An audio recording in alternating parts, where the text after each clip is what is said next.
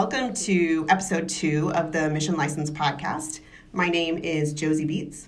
And I'm Libby Jamison. And we are co-founders of Mission License, an organization, an endeavor, a wing and a prayer, helping people figure out their licensing mobility issues, particularly military spouses, as that's where we began. As I said, this is our second episode. We're excited to have you back. We're excited today to talk about a little bit of news and then to learn more about how Libby was a young licensing nerd way back when. So thank you for joining us. We are reporting from DC together for this bicoastal team, which is really exciting, I think, and ending a week of events around military spouse recognition and employment. In particular, the announcement on Wednesday night of this week of Miss Libby Jamison, the 2019 Military.com Spouse Changemaker Award. Congratulations, Libby. Thank you so much. I'm just so excited to be Changemaker adjacent. Yes, all fan mail can be addressed to the Changemaker of the Year. Yes. But this is a really exciting win for you, for me. Because it's a really recognition of all the amazing work that you've been doing. So it was really great to see you recognized to this new award that's really taken into account what people are doing in the space, not just for military spouses, but for our whole community. So, yeah, well, I think it's fantastic that spouse employment was recognized this first year of the award. So one of my fellow nominees is the incredible Herrick Ross, who really champions veteran and military spouse hiring with Starbucks.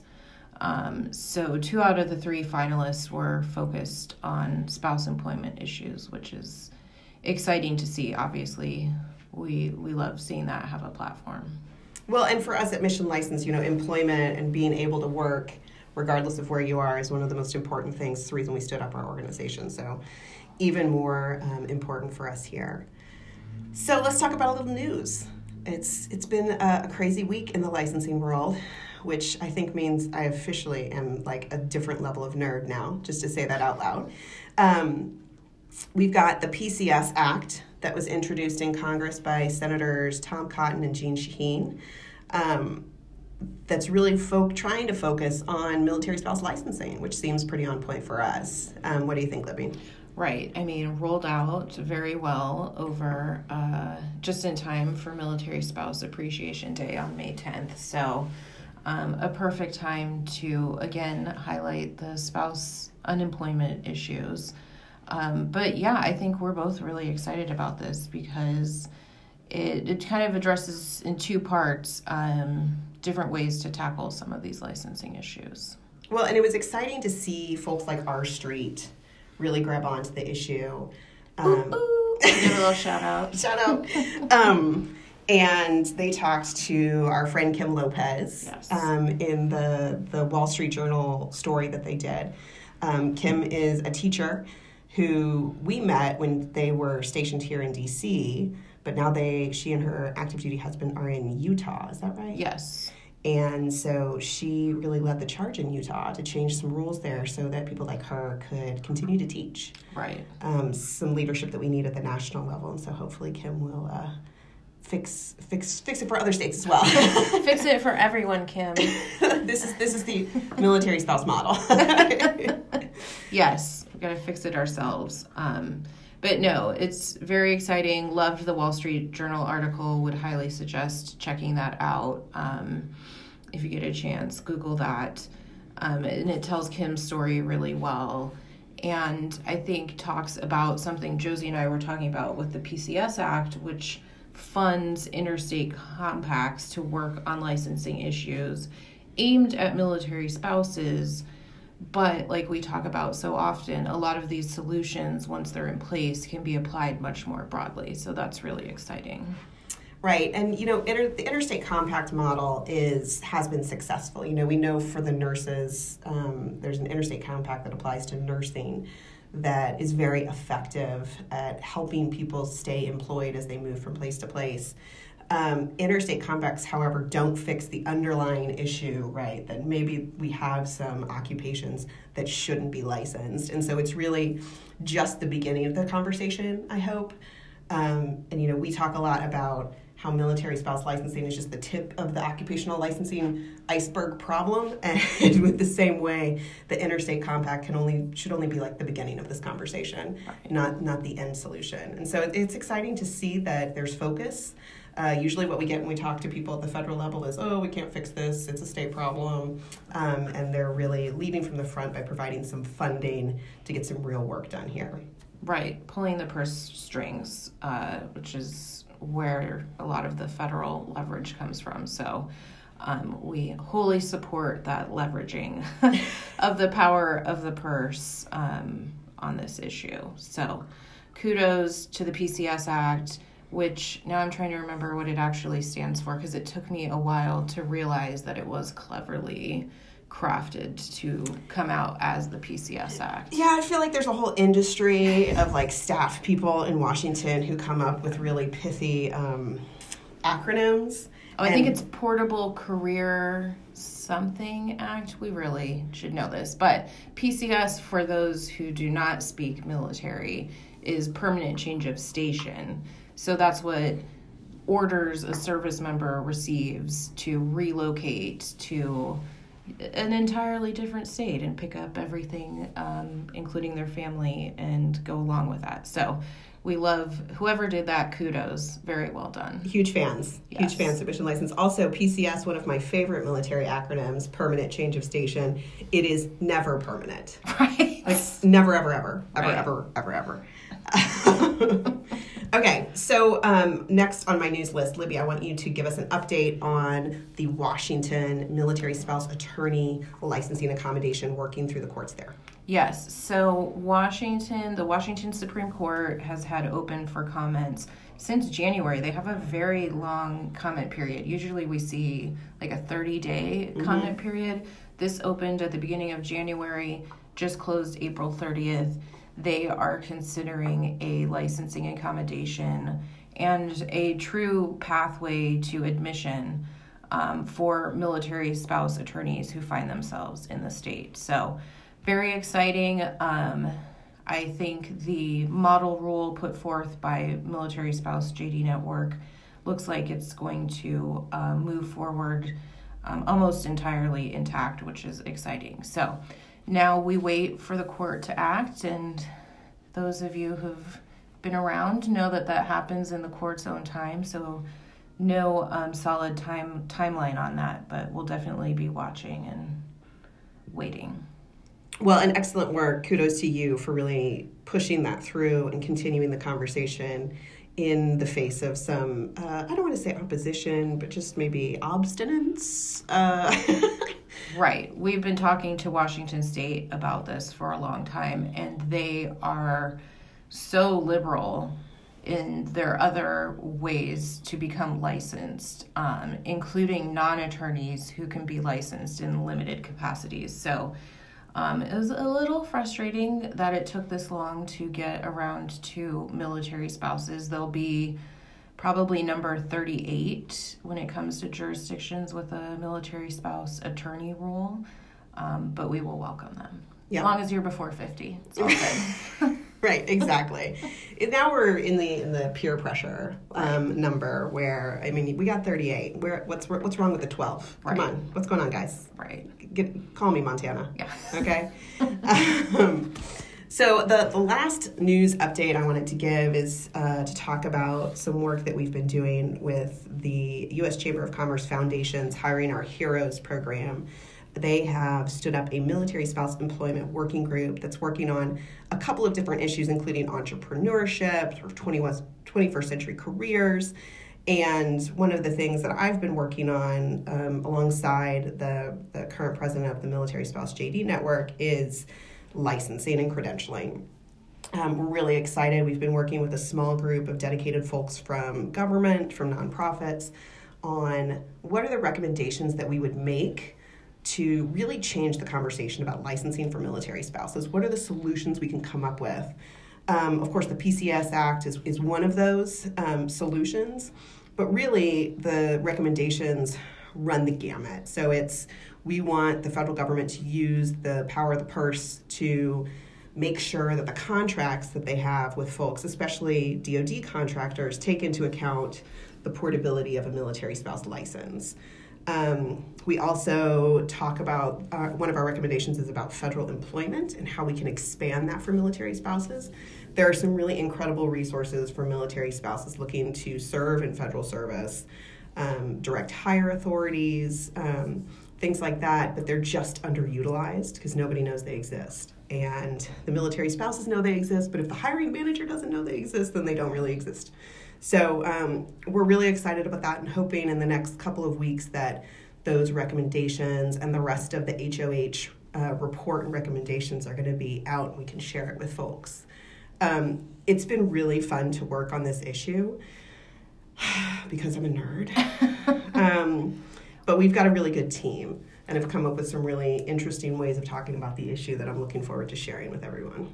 Yeah, I think it's a great example of, you have folks from Department of Labor, you have the nonprofits, so you have the businesses, so everyone coming around the table and trying to push that issue forward. But you were telling a story earlier about a military spouse healthcare provider and trying to provide services like telehealth services, which I thought was really interesting. Do you want to share her story? Yes, absolutely. And we'll link to this in our episode summary along with a copy of the PCS Act so you all can take a look at it.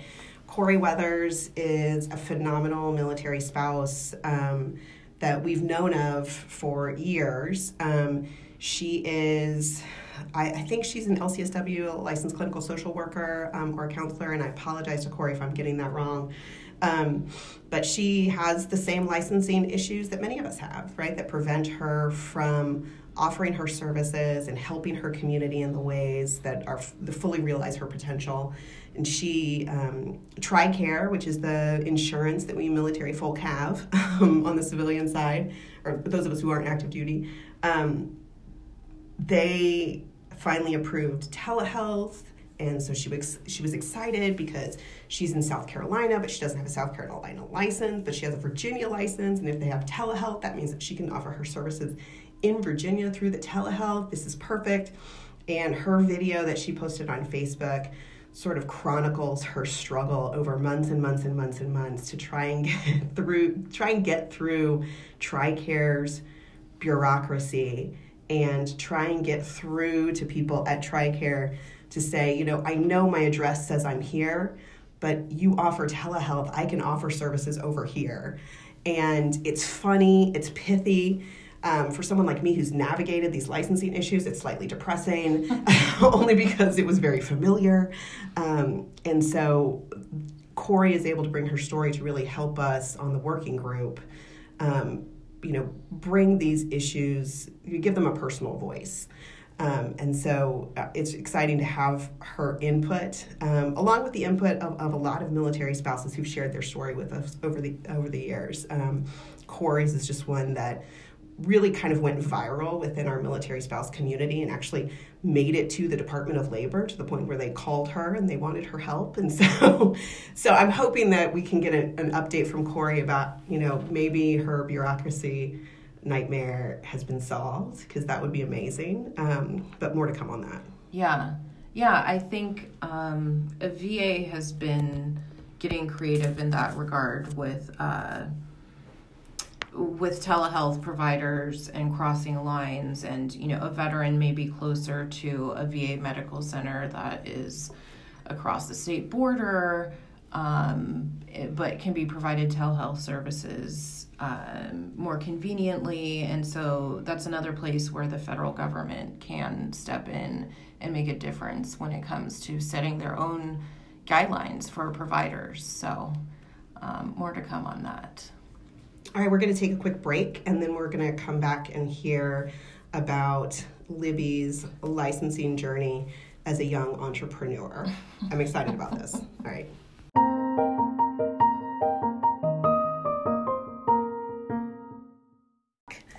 Libby.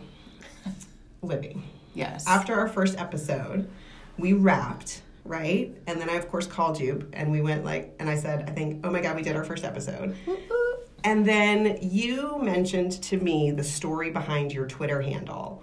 And I was very angry with you because you did not share this on the podcast, but then I was very happy with you because it meant we had some content for the next podcast. So would you please tell us about Libby's Lemonade? Yes. So for those of you who do follow me on Twitter, which I'm sure is everyone, and after this episode it will definitely be everyone, but I'm at Libby's Lemonade. And that stems from this. It's going to be a detailed story, so buckle in, folks. But my dad was in the Navy. I'm a Navy brat and a Navy spouse. But he left the Navy and decided, I'm going to escape civilization. So packed up the family. We moved literally to the boonies of Washington State. You cannot drive to Stehekin, Washington, which is where I grew up, in large part. I attended a one-room schoolhouse. You can only get there by boat, or by plane, or if you're very ambitious, by hiking. So just setting the scenery for where I spent my summers growing up. We did get a lot of tourism. There's a very lovely waterfall and an apple orchard, and it is a beautiful setting in a national park. So we got a lot of tourists. So 11-year-old Libby, Liz at the time, decided I'm going to exercise my entrepreneurial muscles and make some money. So I opened, at first it was just a table, and I had lemonade for the very thirsty tourists spiking by on a hot summer day. And, 25 cents a cup, I was raking it in, and 11-year-old Libby was very, very happy with that, $50 or whatever I made that summer. But somehow the county health code folks got wind of Libby's Lemonade. I did have a sign, so I felt very official. But I have to this day, I still don't know how. I mean, clearly, first of all, let's just say it, haters gonna hate. Second of all, you were so successful. So successful that the county needed a way to capitalize on this success. So they swooped in. I think by this point I was probably in my second summer, and I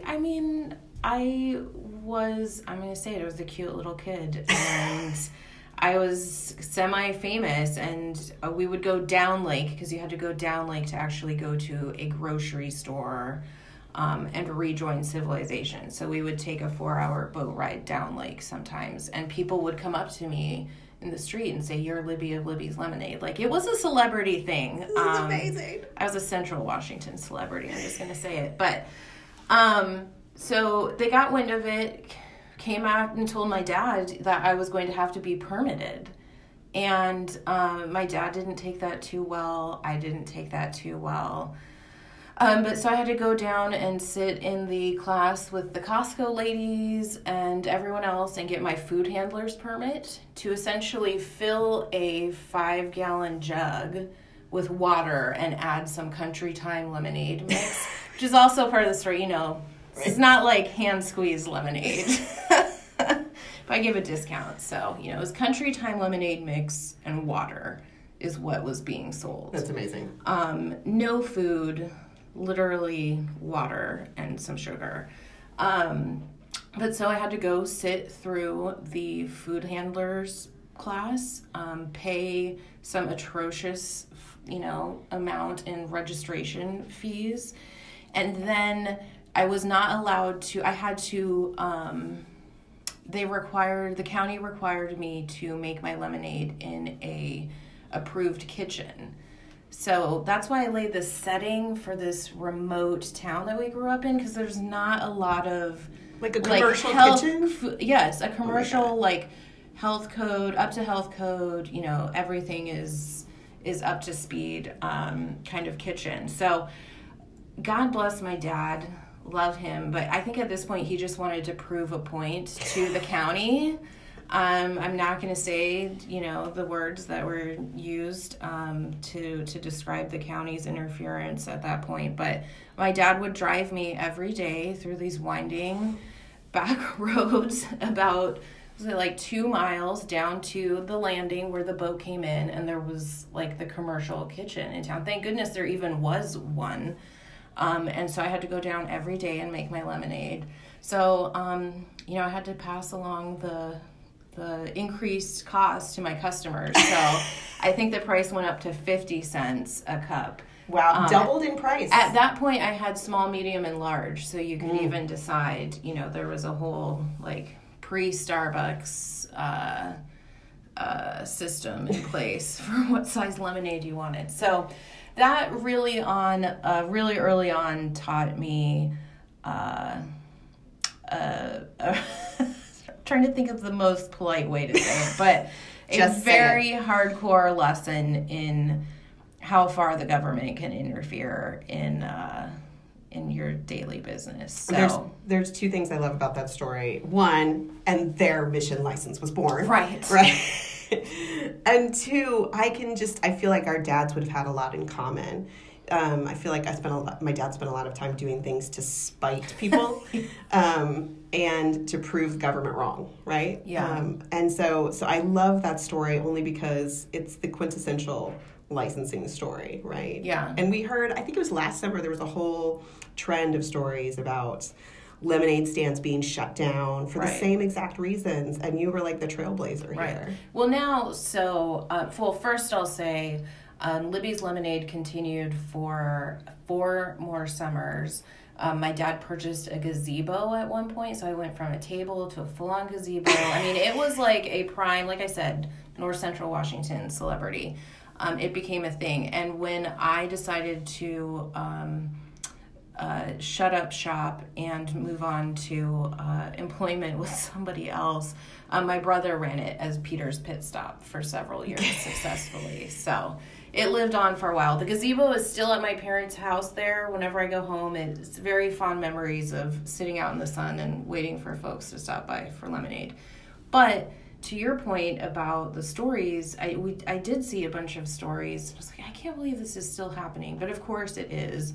But now some cities have specifically exempted lemonade stands from health codes so that those kids don't have to go through the exact same thing. But that we're at the point where we actually have to go through and exempt lemonade stands. I mean, America, come on. It's a common sense accommodation. Right? Sure. So. Well, thank you for sharing that, and I'm so glad that you've continued your licensing advocacy from the lemonade stand empire that you built to now occupational licensing this far down the road. Yeah. Thanks, Dad.